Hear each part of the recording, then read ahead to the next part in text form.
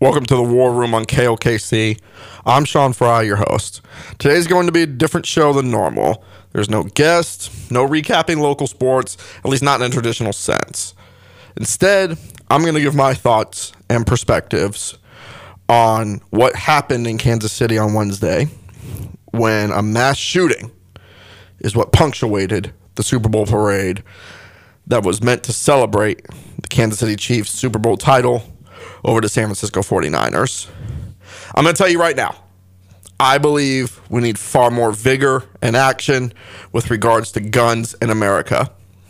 I also know how probably the majority of my audience feels about guns, at least the majority of Kansans. Here's my one ask, and then I'll get into everything I want to say. Hear what I have to say with an open mind.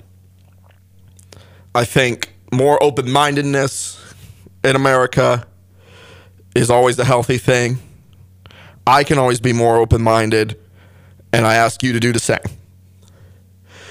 So first, I'm going to recap just a few facts from what happened on Wednesday afternoon in Kansas City. Mass shooting broke out at Union Station. It was the result of a dispute right after the Super Bowl parade had ended. 2 juveniles were charged with crimes connected to the mass shooting to the Super Bowl parade in Kansas City.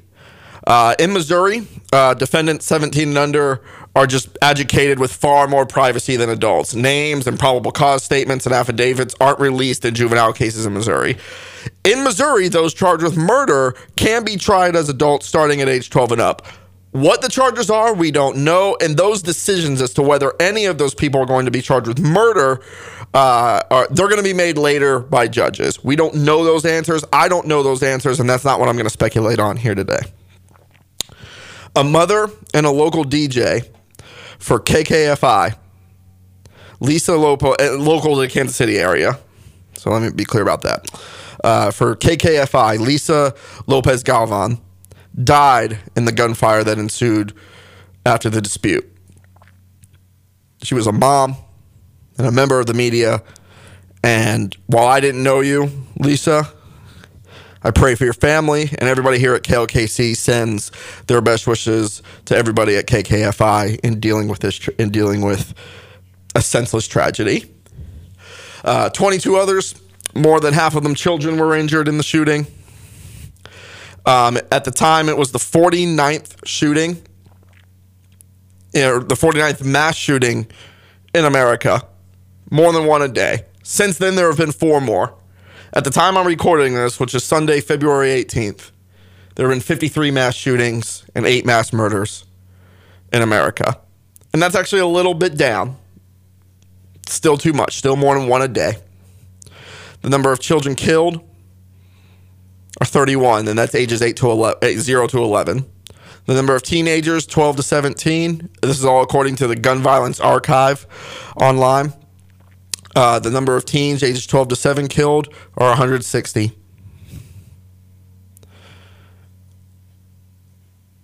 The numbers are too much. One thing I wanted to at least start early on in this show with was, and mirroring something I heard, was that thoughts and prayers are cliche, but I am somebody that believes that prayer works. But to me, prayer must be active. It is not something that, at least in my Catholic faith that I was brought up in,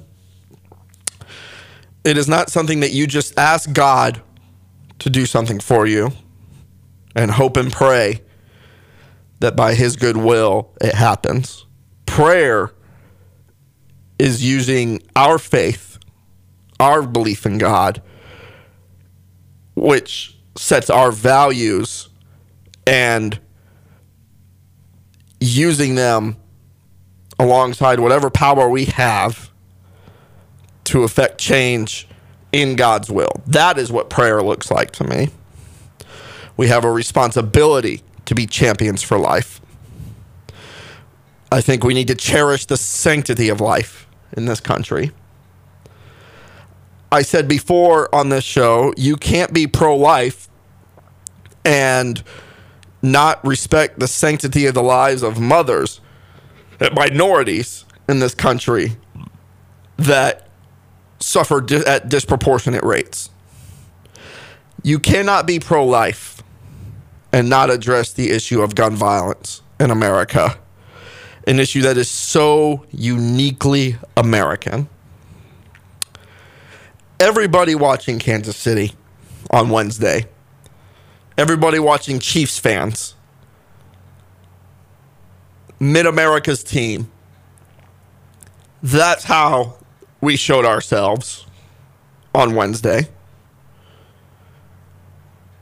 That moment of the Super Bowl win, which is so happy and so unifying and it brings so much joy to everybody to watch the Chiefs win a Super Bowl, just like it does to every city that their team wins a title. That shooting took it away, and it's just gone. It felt shattered. I watched the Super Bowl, and I watched Chiefs games with a group of friends, and we all have varying degrees of political and social beliefs, as far to the left and as far to the right as they get. I promise you, we were all hugging and cheering after Patrick Mahomes threw that ball to Mecole Hardman in overtime. That moment and what it meant to me feels gone after the shooting. And knowing that a moment that was meant to commemorate and encapsulate what we were all feeling is now stained by gun violence, by the death of a mother, by the shooting of children, committed by children who probably shouldn't have had guns. We are more segregated in this country. We are more divided in this country. But I hate it. I hate the word divided. I hate it. One, because it's cliche, and I'm not the hugest fan of cliches. But two, because using that word divided comes with an excuse to remain entrenched on your own side. Oh, we're divided and I'm over here. We're divided and I'm over there. People want to say that shooting is not representative of who we are as American. It is. Gun violence is American. And it affects every single one of us.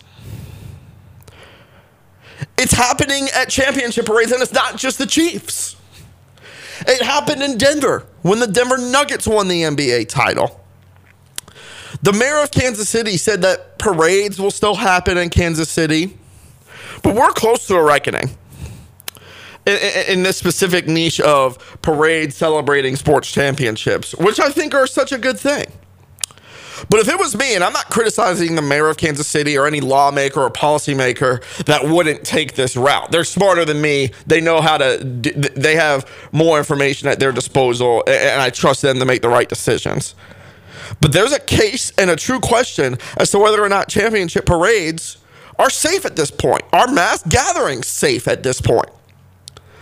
Imagine instead of the Super Bowl parade in Kansas City to celebrate the Chiefs, there's a celebration rally at Arrowhead Stadium. A rally where everybody that enters the door gets patted down, frisked. It's safer. It's a more controlled environment. But guess what? Arrowhead Stadium has a limited capacity of just under 80,000 people. Obviously, if you sell standing room tickets, stuff like that, you can push it up a little bit. There were 1 million people in Kansas City for the parade. There were 1 million people who took the opportunity to go on a sidewalk or a lawn or to Union Station, wherever in Kansas City, for free, outside of whatever travel costs that you spent to get there, outside of gas and sustenance. They went out there with their families and their friends, fellow Chiefs revelers, to celebrate that moment of a Super Bowl championship. And guess what? Patrick Mahomes is going to walk right by you or ride right by you and celebrate it with you. If there's a celebration at Arrowhead, that's a gate kept event in the name of safety. And I bet you it gets put behind a paywall because you probably need a ticket to get in. We are getting to a point where more and more things are going to be taken in order to preserve this notion that the virtually unabated access to guns that we have as Americans, to preserve that unabated access to guns. I want to tell the story of Winter Snyder. Winter Snyder, a Humboldt High School graduate. She was a state champion in powerlifting. She's also a former Labette Community College softball All-American. She was someone who played at Labette for 3 years, 2021, 22, and 23. You get a 3-year athlete, someone who was certainly she had a very unique personality. And so I got to know her over the course of 3 years. She's one of the athletes, among the dozens that I have developed, closer relationships compared to the hundreds and hundreds of athletes that I've covered. Nothing against the hundreds and hundreds. You're always just naturally going to gravitate towards certain people, and Winter was one of them. Winter had her junior and senior year of high school softball taken from her. Junior year was lost to injury. Her senior year was canceled by the pandemic when spring sports nationwide were canceled. She came to Labette Community College and spent 3 seasons becoming the school's career leader in home runs. In her second year, she was an NJCAA All-American. That 2022 season, she only struck out 4 times. The entire season, 4 times. 4 times she struck out. One of the craziest stats I've ever reported on and remember seeing. Just a crazy, strike out 4 times in an entire season? What a luxury. She was one of the most dangerous hitters in the nation. After that season, though, after that second year, her father died while her and her family were out fishing near Girard. Winter spent what she said was over half an hour giving CPR as they awaited first responders. I did a profile feature story, whatever, on Winter telling that story right during her 3rd year, I believe. And Winter will get me on this if I was wrong. I believe it may have been between her 1st and 2nd year that happened. I apologize if I got that wrong. On Wednesday, the day of the shooting, I'm sitting in the Labette softball dugout, covering a doubleheader. Ryan Phillips, the head coach, he began that day with 499 career wins, and Labette was playing a JV team. Nothing against the Oklahoma Wesleyan JV, but Labette, which is a solid top 30 program in Division II of the NJCAA, they weren't going to have problems beating. They weren't going to have so many problems beating that Oklahoma Wesleyan JV team, given where Labette's program is at right now. So, myself, some of the players, assistant coach Audrey Miller, we were bracing and loving the opportunity to prepare a celebration for Ryan getting his 500th win. His family was there. We were all primed for it. A milestone that took a milestone that took 20 years for Ryan to get. He took a program in its infancy, spent 6 seasons before he got a winning season there. The guy has grinded for 2 decades, 2/3 of my lifetime, to get that program where it is. And we were going to commemorate him he is the winningest. He's the 2nd all-time winningest coach in the conference. The first is Lana Ross at Kansas City, Kansas, and she did most of her damage at Iowa Western. Ryan does have the most conference wins in the Kansas Jayhawk Conference, and he has the 2nd most overall. That was what that day was supposed to be about. But in the middle of that series, I get a text message from Winter, who I knew was at the parade, but I hadn't heard about the shooting.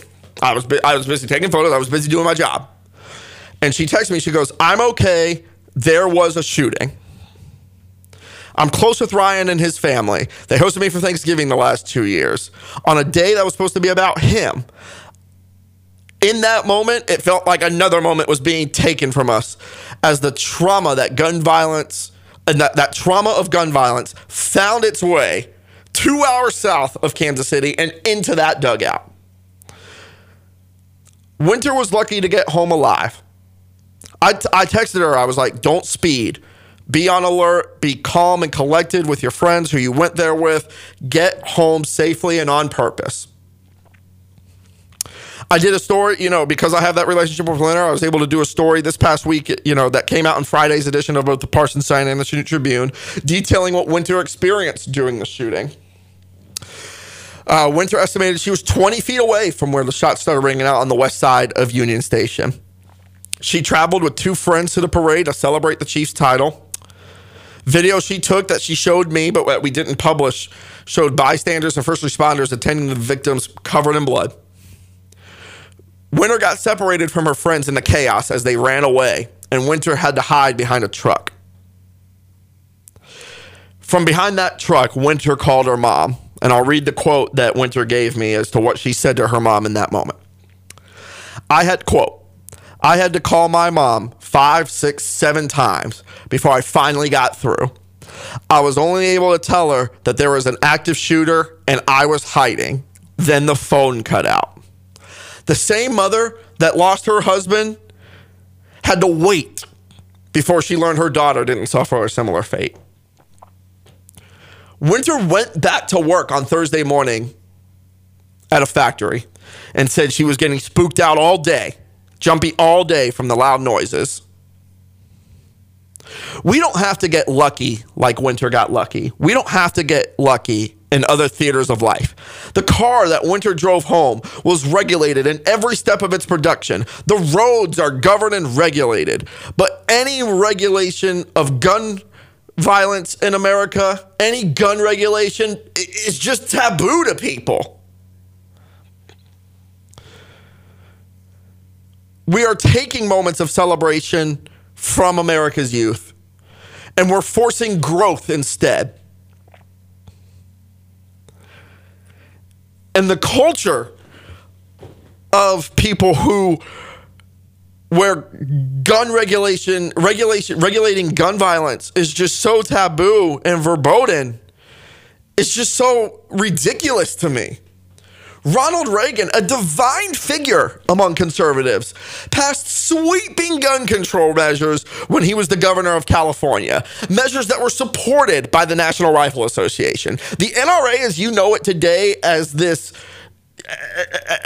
single-minded, super anti-gun gun control reform, that is a very modern iteration of the NRA. That is not what the NRA looked like even 30 years ago. We're brainless, and people are just brainless. They make arguments that laws shouldn't exist because criminals do. The good guy with a gun argument. There were 800 cops, snipers on roofs at Kansas City. And all it took was an instant. And all those good guys with all those guns were there to respond in the aftermath. After a life had been taken. After children had been shot. After there were over 20 victims. After Winter was hiding in the truck. 17 Kansans for every 100,000 of us every year die from gun violence, a rate nearly 3 people above the national average. In Kansas, we don't have background checks for handgun purchases, concealed carry permits for those over 21. We don't have red flag laws. We don't require that firearms be stored, locked, unloaded, and separated from ammunition, even if there are children living in the house. There is no requirement in Kansas for childproofing features on new models of guns. There's no ban on high-capacity magazines. There's no requirement that guns recovered at crime scenes are traced in a federal database. And I understand the shooting happened in Missouri, but this is what is true of us that happened here in Kansas.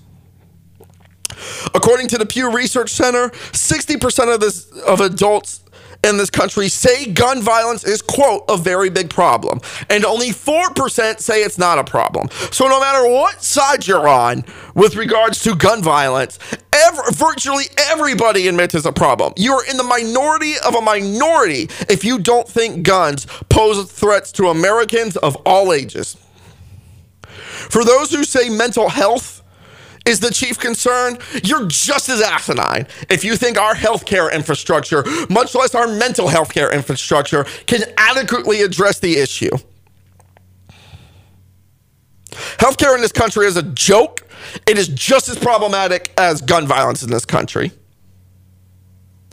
People go bankrupt, lose their livelihoods, lose their lives because of healthcare in this country, just like they do to gun violence.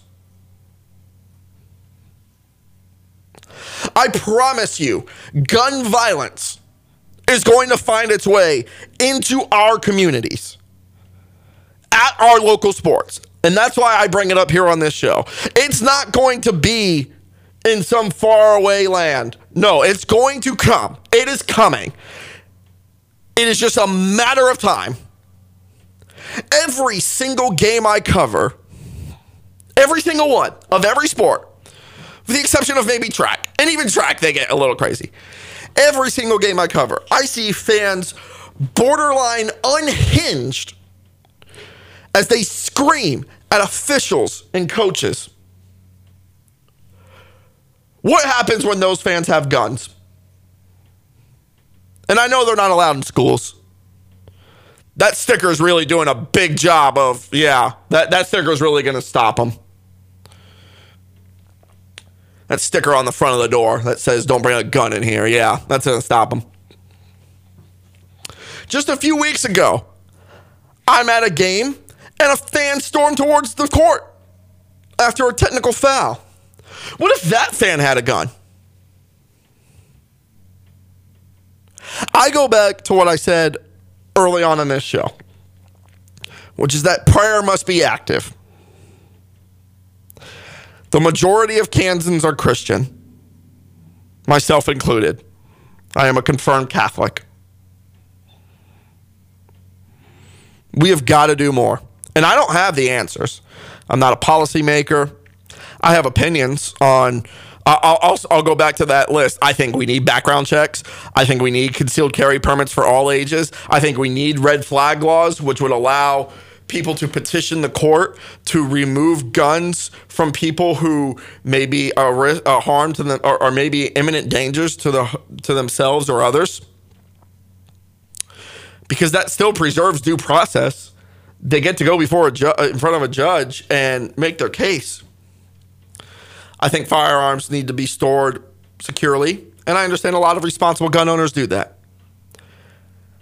And I'm near the end of my rant here, but I'm going to defend the utility that guns provide so many. There's a case for them for self-defense. Hell, I think every gas station should have one. I defend its utility in hunting and sport. There is real utility that guns do provide, that I will defend the rights of those. And I understand most people are probably very responsible gun owners. But there's also nearly 1 million stolen guns in this country. Maybe we need to rethink about what responsible gun ownership means. Leaving your gun in a car unlocked, that's not responsible gun ownership.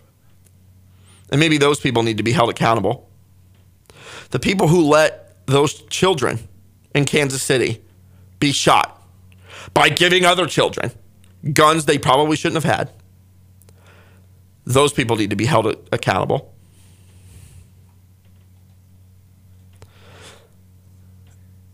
That'll do it for the War Room this week. I'm your host, Sean Fry. Everybody stay safe and God bless.